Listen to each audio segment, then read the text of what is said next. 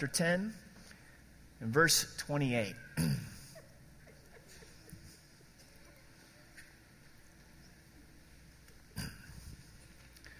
Let's pray together.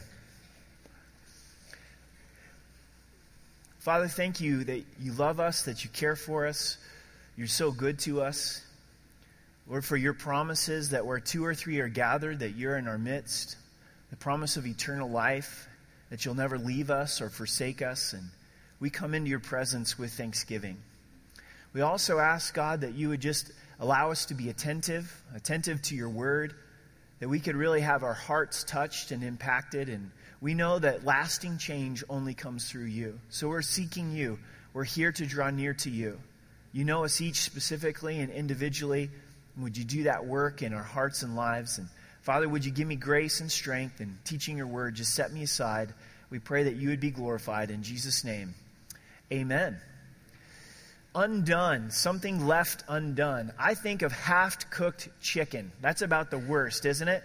You go to cut open that chicken breast after it being on the barbecue, and there's just something about chicken that's absolutely disgusting if it's not cooked all the way.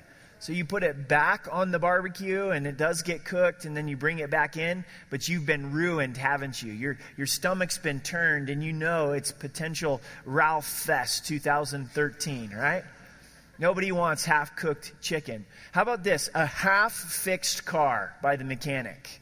That's almost as bad as half-cooked chicken. You get your car back, you've invested some money into it, hey, everything's good to go, and then all of a sudden, here's another problem, back to the mechanic for another $500 to $1,000.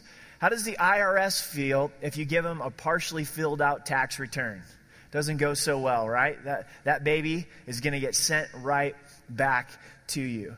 A project. How many projects do we have at home that are 90% completed, right? That last 10% is so hard to complete. Inevitably, you start another project before that one project is finished, and then 2 or 3 or 4 projects are going, and they're 90% completed, and something is left undone. And all you can see is that 10% that's unfinished. Or how about a partially committed relationship? It's kind of a half-done relationship. So are you guys dating, or no, we just kind of like each other, you know? It's like, well, you've been dating for 5 years. What are you going to do? You know, what are you waiting for? For the sun and moon to stand still? Make a call, right? Now I'm getting myself in trouble. Partially undone. But when we find in the scriptures here, in Joshua 10 and into 11, is this, that Joshua left nothing undone that God had given him to do. That he finished the work that God had called him to. And that's the challenge that's there for us. Now, our approach of Bible study is going to be different this morning. I'm largely going to read the text of chapter 10, the end of chapter 10, and through chapter 11. And I'm going to ask that you would read with me. And I'm just going to make a few comments as we go through. And then when we're done reading, we're going to pull out 4 primary things that we're going to spend our time on. We're going to deal with an objection and also with an application. So there's 4 phrases as we read through this text together that you might want to underline or take note of as we go through. The first is, the Lord delivered the edge of the sword. He let none remain, and utterly destroyed. God gives us an account of how Joshua went and conquered the northern and southern kingdoms. So you guys ready? So here we go, verse 28. On that day, Joshua took Makkedah and struck it and its king with the edge of the sword. He utterly destroyed them, all the people who were in it. He let none remain. He also did to the king of Makkedah as he had done to the king of Jericho. Then Joshua passed from Makkedah and all of Israel with him to Libnah, and they fought against Libnah. And the Lord also delivered it and its king into the hand of Israel. He struck it and all the people who were in it with the edge of the sword. He let none remain in it, but did to its king as he had done to the king of Jericho. Then Joshua passed from Libnah and all of Israel with him to Lachish, and they encamped against it and fought against it. Then the Lord delivered Lachish into the hand of Israel, who took it on the second day and struck it, all the people who were in it, with the edge of the sword, according to all that he had done to Libnah. So you get the idea. It's going from city to city, and God is giving the victory, swinging the sword. Everyone is utterly destroyed. So this continues through the next few verses, and we'll fast forward and pick up in verse 40. So go with me to verse 40. So Joshua conquered all the land, the mountain country, the south, the lowland, the wilderness slopes, and all of their kings. He left none remaining, but utterly destroyed all that breathed, as the Lord God of Israel had commanded. And Joshua conquered them from Kadesh Barnea as far as Gaza. Kadesh Barnea, does that ring a bell? This is the place of defeat the first time around for the nation of Israel. When they came to the land, sent in the 12 spies, 10 spies come back with a report of unbelief. Only Joshua and Caleb report faith, and the nation turns away in unbelief. So the place of unbelief came the place of victory, Kadesh Barnea. And all of the country of Goshen, even as far as Gibeon, all these kings and their land Joshua took at one time, because the Lord God of Israel fought for Israel. God's the one who brought the victory. Then Joshua returned, and all of Israel with him, to the camp at Gilgal. So chapter 11, verse 1. And it came to pass, when Jabin, king of Hazor, heard these things, that he sent to Jobab, king of Nabdon, and a whole list of other kings. And you can read those for yourself there in the rest of verse 1, 2, and 3. And I'll spare you the pain of me slaughtering their names. But it's a host of kings coming against Israel, probably the largest alliance of kings to this point. Verse 4. So they went out, they and all their armies with them, as many people as the sand that is on the seashore, and the multitude, with very many horses and chariots. You go to the ocean, you go to the beach, you see the sand there on the seashore, you can't possibly count it. And that's the idea here. You look out on this army with the horses and the chariots, you can't even begin to number it. Verse 5. And when all of these kings had met together, they came and camped together at the waters of Merom to fight against Israel. But the Lord said to Joshua, don't be afraid because of them, for tomorrow, about this time, I will deliver all of them slain before Israel. Just like last week, God speaks at the perfect time to Joshua. As he would be afraid, the Lord spoke to him and said, don't be afraid. Tomorrow, I'm going to bring this victory. God has more instruction for Joshua. You shall hamstring their horses and burn their chariots with fire. So Joshua and all the people of war with him came against them suddenly by the waters of Merom, and they attacked them. And the Lord delivered them into the hand of Israel, who defeated them and chased them to the greater Sidon, to the brook Mizroth, the valley of Mizpah. Eastward they attacked them until they left none of them remaining. So Joshua did to them as the Lord had told him. He hamstrung their horses and burned their chariots with fire. So please note God's instructions and Joshua's obedience, because we will spend some time on that. In verse 10, Joshua turned back at that time and took Hazor and struck its king with the sword, for Hazor was formerly the heads of all of those kingdoms. And they struck all the people who were in it with the edge of the sword, utterly destroying them. There was none left remaining. Then he burned Hazor with fire. So all the cities of those kings and all their kings Joshua took and struck with the edge of the sword. He utterly destroyed them, as Moses, the servant of the Lord, commanded. But as for the cities that stood on the mounds, Israel burned none of them, except Hazor only, which Joshua burned. And all the spoil of these cities and the livestock the children of Israel took as booty for themselves, but they struck every man with the edge of the sword until they destroyed them, and they left none remaining. Now here's a key verse in verse 15. If I've lost you, are you with me? You still with me? All right, all three of you, praise the Lord. So, verse 15. As the Lord had commanded Moses his servant, so Moses commanded Joshua, and so Joshua did. He left nothing undone of all that the Lord had commanded Moses. In verse 16, thus Joshua took all this land, the mountain country, all the south, all the land of Goshen, the lowland, the Jordan plain, the mountains of Israel and its lowlands, from Mount Halak and the ascent of Seir, even as far as Baal-Gad in the valley of Lebanon between Mount Hermon. He captured all the kings and struck them down and killed them. Joshua made war a long time with all these kings. Sometimes when you read Joshua at a quick read, you might think this is just instant victory. Jericho, Ai, here it is, sun stands still, it's over, it's a matter of weeks. But notice this took a long time. It was a long time of battling against the enemy. Some see the promised land as heaven, that Jordan's death. So we pass through the Jordan at death and we come in to the promised land. But that can't be the case because there's so many battles inside of the promised land, and heaven's not going to be a place of battles. It's going to be a place of rest in the presence of God. So what is the promised land? It's God's promises that he gives to us that we have to take by faith. He's already given them, but we have to inherit them through faith as we walk in obedience to God's word. And that process is a long battle. Agreed? As we continue in life and walking with the Lord, we'll be fighting that battle until we go home to be with the Lord. Verse 19, there was not a city that made peace with the children of Israel except the Hivites, the inhabitants of Gibeon. All the others they took in battle. Remember, the Gibeonites made peace with Israel through deception. So verse 20, for it was of the Lord to harden their hearts, that they should come against Israel in battle, that he might utterly destroy them, and they might receive no mercy, but that he might destroy them as the Lord commanded Moses. So God hardened the hearts of the enemies to come against Israel. Verse 21, at that time Joshua came and cut off Anakim from the mountains, and it lists once again the cities that Joshua destroyed. We pick up in verse 23, our last verse. So Joshua took the whole land according to all that the Lord had said to Moses.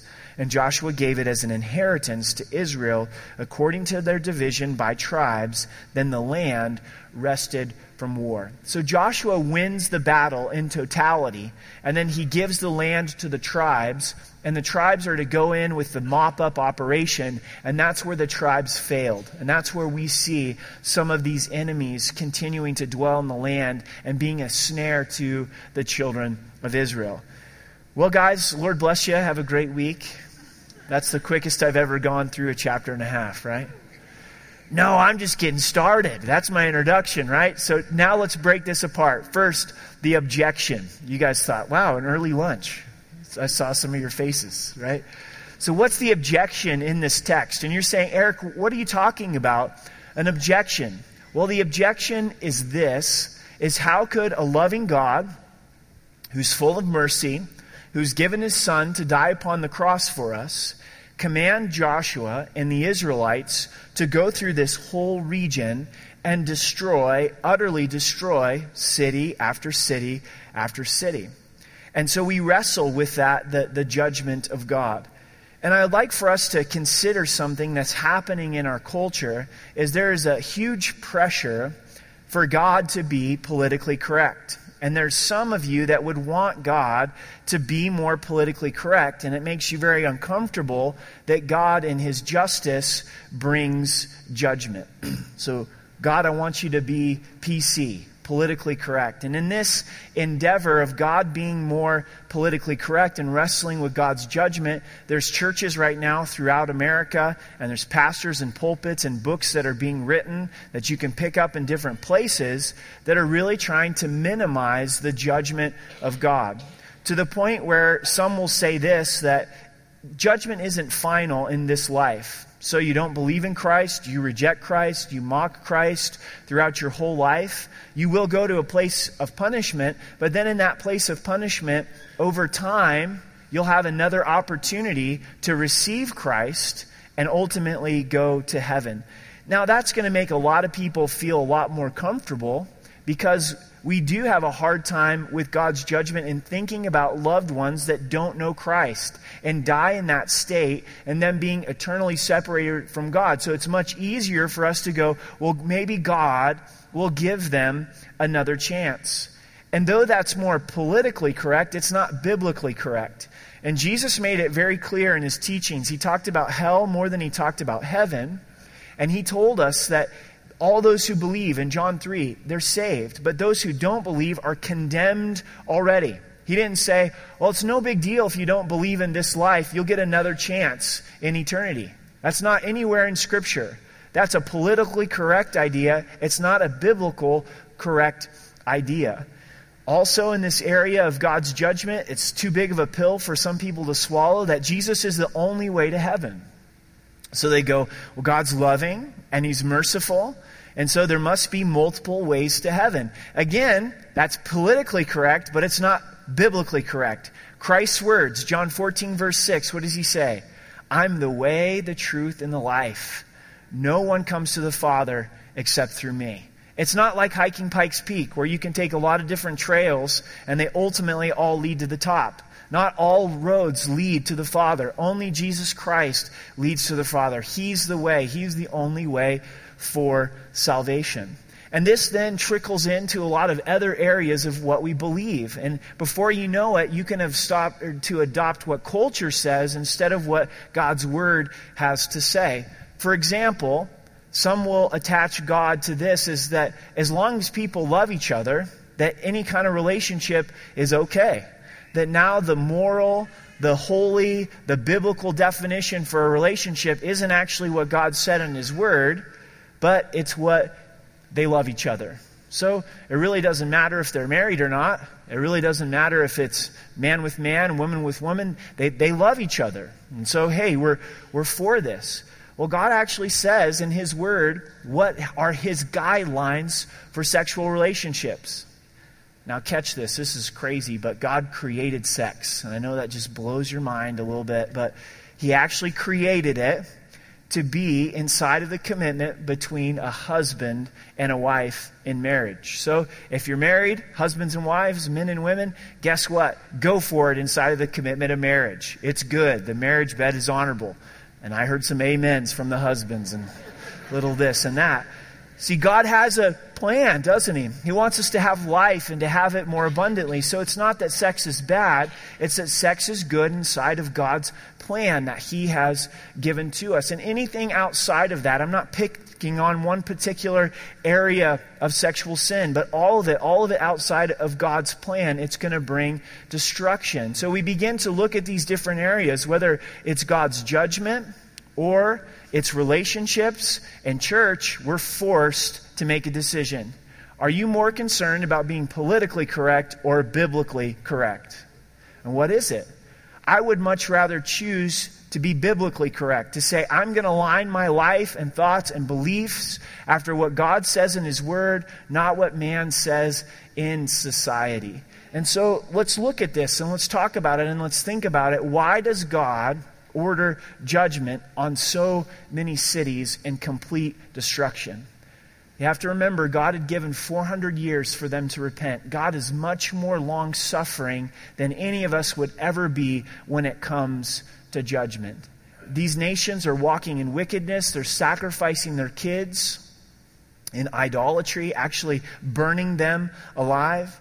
And there does get a point for a society where God says, that's enough. You've crossed enough of my boundaries where now you're in a place where my judgment has to come. And think of it in this way and in this light is a few years ago, I went and did a ride-along with a police officer in our church, and I've done it a handful of times. If you get an opportunity to do it, go for it. I think it really helps to see what our police officers are doing for us in our community. But on this particular Friday evening, there was a young man who was in a domestic dispute with his wife or girlfriend, out of control, beating her, all of these things. So the police intervene, the police are called, the police show up, and he's in the back of the police car with the handcuffs, right? And he decides that he wants to try to kick out all the windows in the police car. Not a good idea, right? So the police officer, with control and with authority, says, you know what? You may want to settle down and stop kicking the windows, or I'm going to have to fog you. I'm going to have to get the mace and put the mace on you. And that's what's going to have to take place. Well, the guy got more mad and starts kicking even harder on the windows in the back of the cop car. So guess what? He got fogged, and all of a sudden, he's laying on the pavement, crying for his mama, and all this pain, right? Wasn't all this tough guy after he got the mace in the face. And I did not feel sorry for him. I got to tell you what, I wasn't like, oh man, the police officer, what is he doing? And this abuse of justice. It's like, this guy had it coming and he asked for it, right? So why do we view God as the bad guy? Why do we think it's unjust for a just God to bring about judgment upon wickedness? View him more like a sheriff. That it's the sheriff's job to keep order, to keep things going in the right direction. We also have to have integrity and honesty in this. Let's be honest about our country.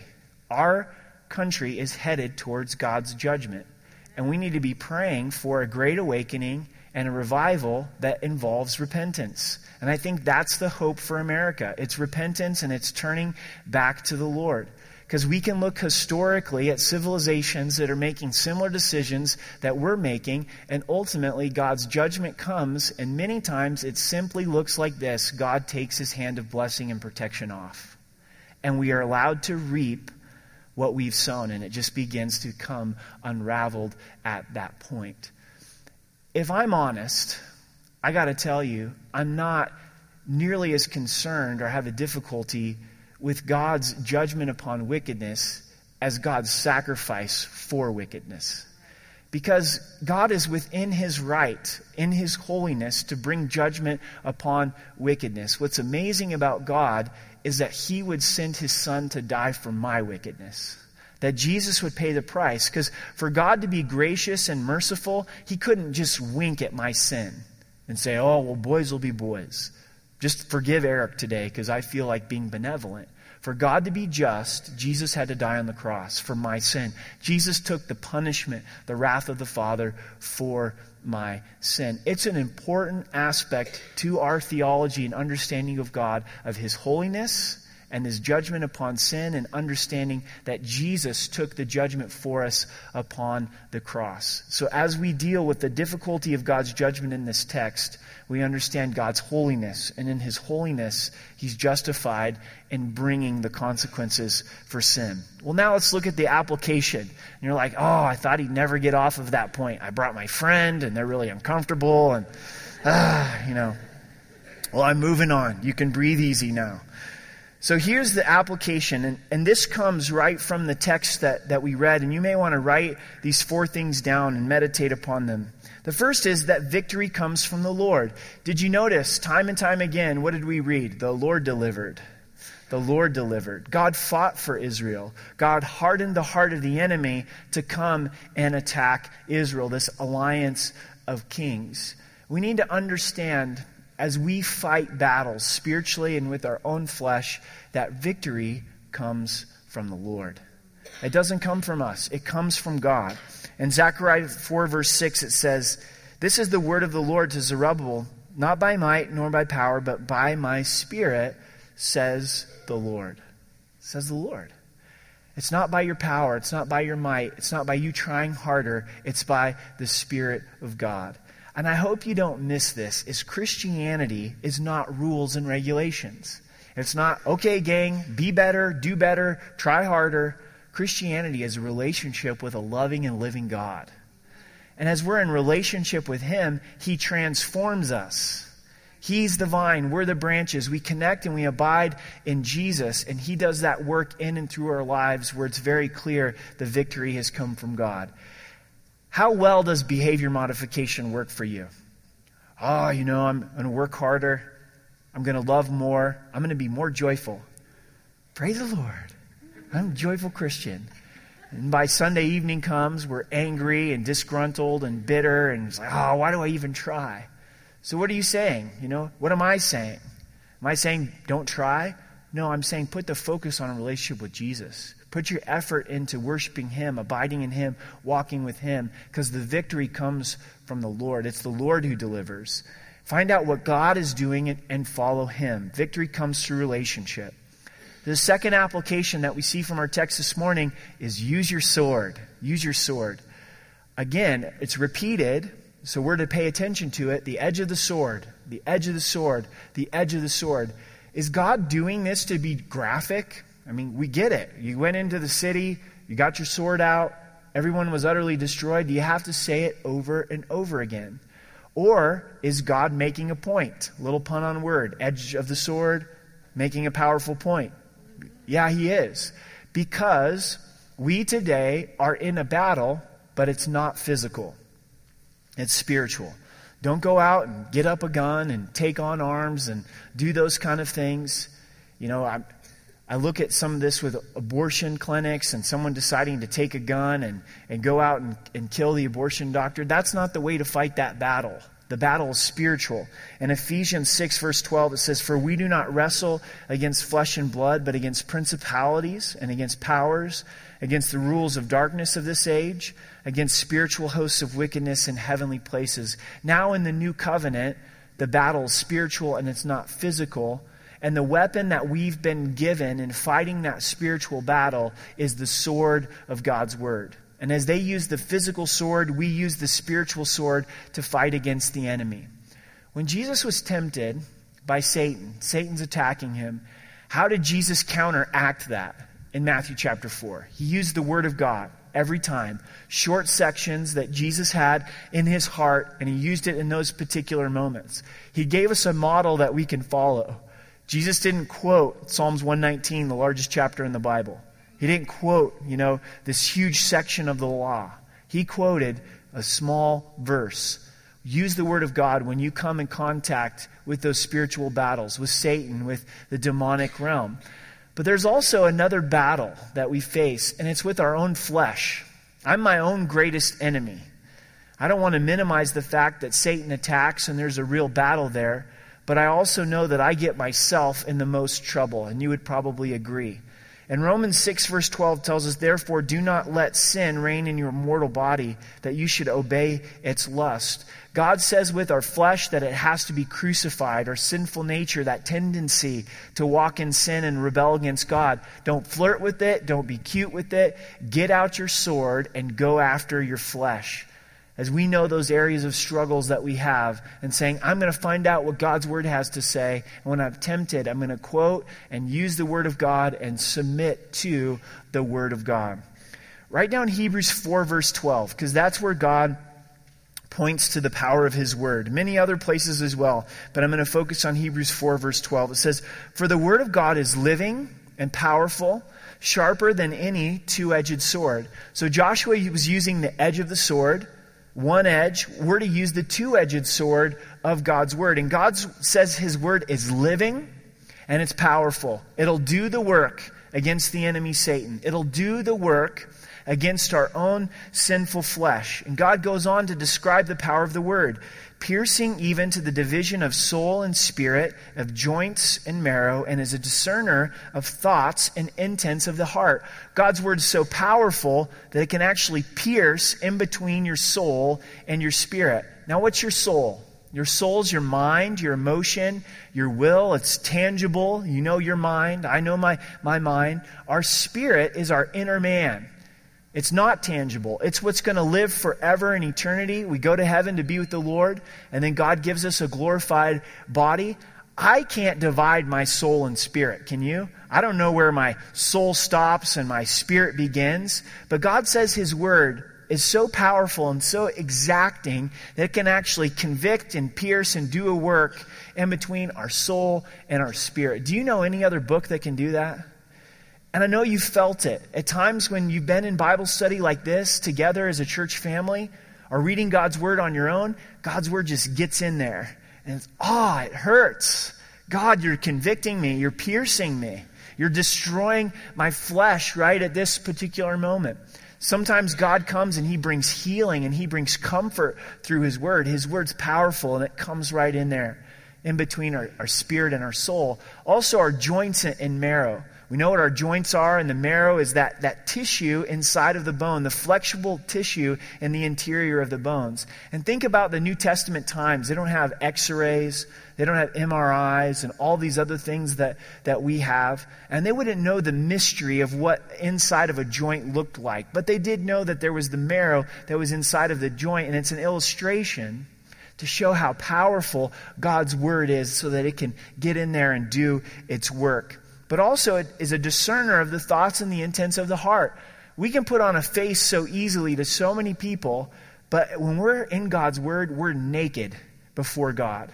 And God begins to deal with the thoughts and the intents of our heart, the motivations of our heart. Church, this is why it's so important that we're committed to be in the Word of God together corporately and individually.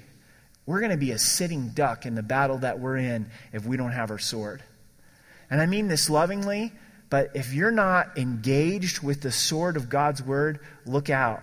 And it's time to pick up your sword and fight that battle. Have you noticed the spiritual battle when it comes to coming to church? Why is it so easy to go to the movies or Starbucks or the Rockies game? There's no spiritual battle when you go up to the Rockies game. But all of a sudden you try to get your whole family to church and hell breaks loose, And the flesh just starts raging war, and it's like, should I go to church or stay home and make waffles? Waffles sound really good,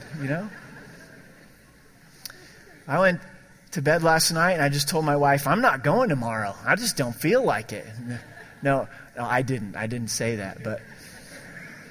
But there are those times, Saturday night, Sunday morning, where Satan's really attacking me. If there's any night of the week in our home where the kids aren't going to sleep, it's Saturday night. Because I got a job to do Sunday morning to come and give God's Word. And we're all going to be attacked when it comes to be committed to being in God's Word together. How come it's so easy to spend 15 minutes reading the news, to spend a half hour reading the sports online, but then it's so hard to spend 15 minutes in God's Word? Because Satan doesn't want you in the Word of God. So we've got to fight through all of that. We've got to get in God's Word. We've got to read it. We've got to know it and break it down to use it. Get a small section of Scripture and meditate upon it so that when we're dealing with the enemy and we're dealing with our own flesh, we grab our sword and we swing both ways. Church, grab your sword and swing both ways. Try it, believe it, hold on to it. It's living and powerful. The victory comes through the Word of God as we hold on to it. The next application is finish the work. Over and over again in the text, we find that Joshua left nothing remaining. He utterly destroyed, nothing undone of all that God had commanded Moses. What's at stake if they don't finish this work? Deuteronomy 7 said these nations will be a snare to you because of the idols. And we find that to be true because the tribes left their job undone. But Joshua did his job unto the Lord. There's two ways we need to finish the work. If you're taking notes or thinking this through with me. First is God's calling on our life.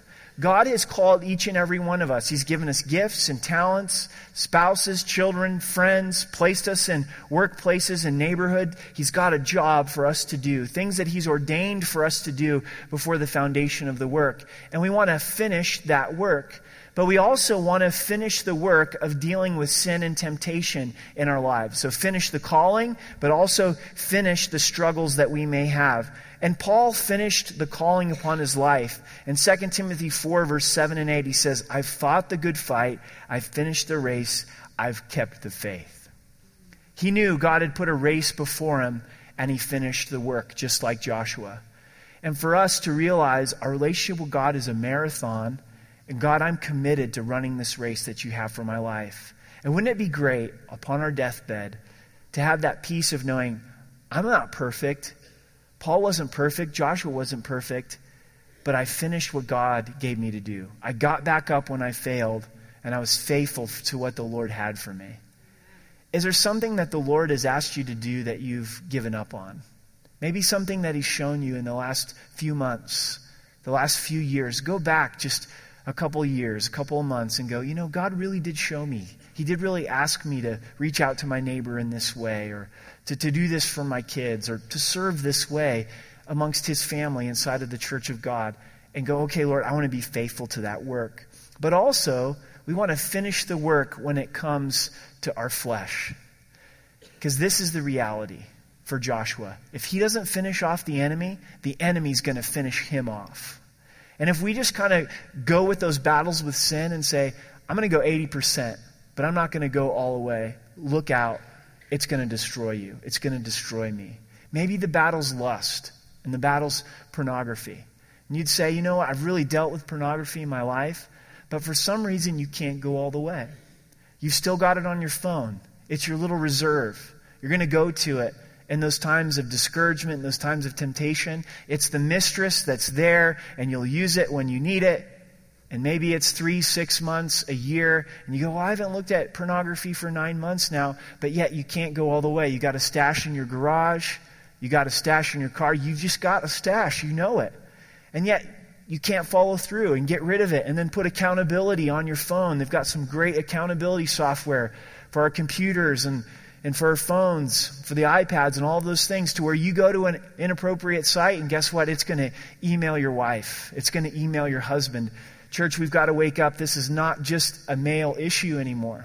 There's ladies as well that are engaging in pornography. There's the young gals of our church that now are in this as well. And saying, I've got to take this next step and I've got to go for it. I've got to get serious about it.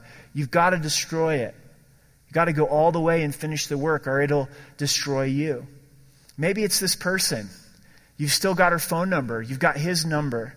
Oh, I'm committed to my spouse, but for some reason, you can't just break off that contact. And you know this person gets your attention in an inappropriate way. You can't unfriend them on Facebook. You can't delete them. You can't change your phone number. You can't take that last step. You can't put them to death in a sense. And Jesus is very clear. He said, I want you to crucify your flesh. This enemy that we face, Satan, but also our flesh, don't let it reign in your body. Crucify your flesh unto the Lord. Maybe it's anger. Going, you know what? I'm not as bad as I used to be. And I can't deal with my anger completely because I kind of like it. And I have control over people. Plus I'm Irish and I'll lose part of my ethnicity if I really deal with my anger. I mean, we come up with all kinds of stuff, don't we? I'm not going to let it go. It's bitterness. It's holding on to us. We've forgiven some, but we're going to hold on to this right to be angry at them and run them under the bus at every possible turn and opportunity. And God's saying, no, you've got to finish the work before the sin destroys you. Use the sword, go for it, go for a complete victory in the Lord. Last point of application for us is depend upon God. Depend upon God. God told Joshua, I want you to burn the chariots and I want you to hamstring the horses. What in the world's that? To actually cut the hamstring of the muscle on the horses. The horses would be no good for battle any longer. Good for farming, but would not be good for battle. Would be crippled in that sense. It's a clear message that God is saying and God is declaring, I don't want you depending upon your own resources. I want you to depend upon God. God told the future kings of Israel in Deuteronomy 17, don't multiply horses unto yourself. There's something inside of us that continually says, God, I got this. I can do it. I'll depend on my own resources instead of you. Paul wrote to Timothy and he said this, command those who are rich in this present age not to be haughty nor to trust in uncertain riches, but in the living God who gives richly all things to enjoy. Consider this. Where is your trust right now? Is it in a bank account or is it in the living God? God says that riches are uncertain. We should know that after 2008 in our economy. Money has a great way of getting wings and flying off, doesn't it? And so God says, hey, it is uncertain. So we can't put our trust in money. We should manage money well to the glory of God. We should be wise. But even after doing that, don't make the mistake of putting the trust in our own horses. It may not be a bank account. It may be your own strength. It may be your intellect. It may be your talents. It may be your ability to go to work. It may be your looks. I don't struggle with that, but some people do, you know. But we know. I was reminded of how little strength I really have yesterday afternoon. I decided to go for a little jog, a little run in my neighborhood. And it's great, the first part of the run, because it's all downhill. I feel pretty powerful on the way down, right? And then, of course, it's all uphill on the way home. And I'm coming up the last, quarter mile or so, and there's a mom with her 2 young kids, probably a 3-year-old and a 5-year-old. They're walking up the sidewalk, and I'm running on the street thinking nothing of it, But then all of a sudden, these two little kids, they decide that they want to run with me and race me, you know? And so the mom just lets them do it. She's like all for it. And I'm huffing and I'm puffing, trying to get up the hill. And my first reaction is, I'm not going to let these kids beat me, you know? I'm going to turn on the afterburners and strut my stuff, right? And I thought, that's pretty lame. I can't let the pride get the best of me. And then I had another thought, why don't I just go at my normal pace, and I'll kind of get a good perspective, an outward perspective of how fast I'm really running. And I got to tell you, I beat the 2-year-old. But the 5-year-old, she beat me, you know?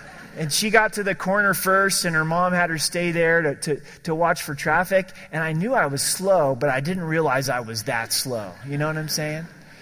And so there's those times when we need God to just open up our hearts and say, you know what? All the money in the world doesn't even come close to trusting God. And are you trusting God? Your talents, your abilities, well, first they're God-given and they're God-sustained, but don't trust those things. Trust in God. Depend upon God. In closing, imagine you're with me at Memorial Hospital.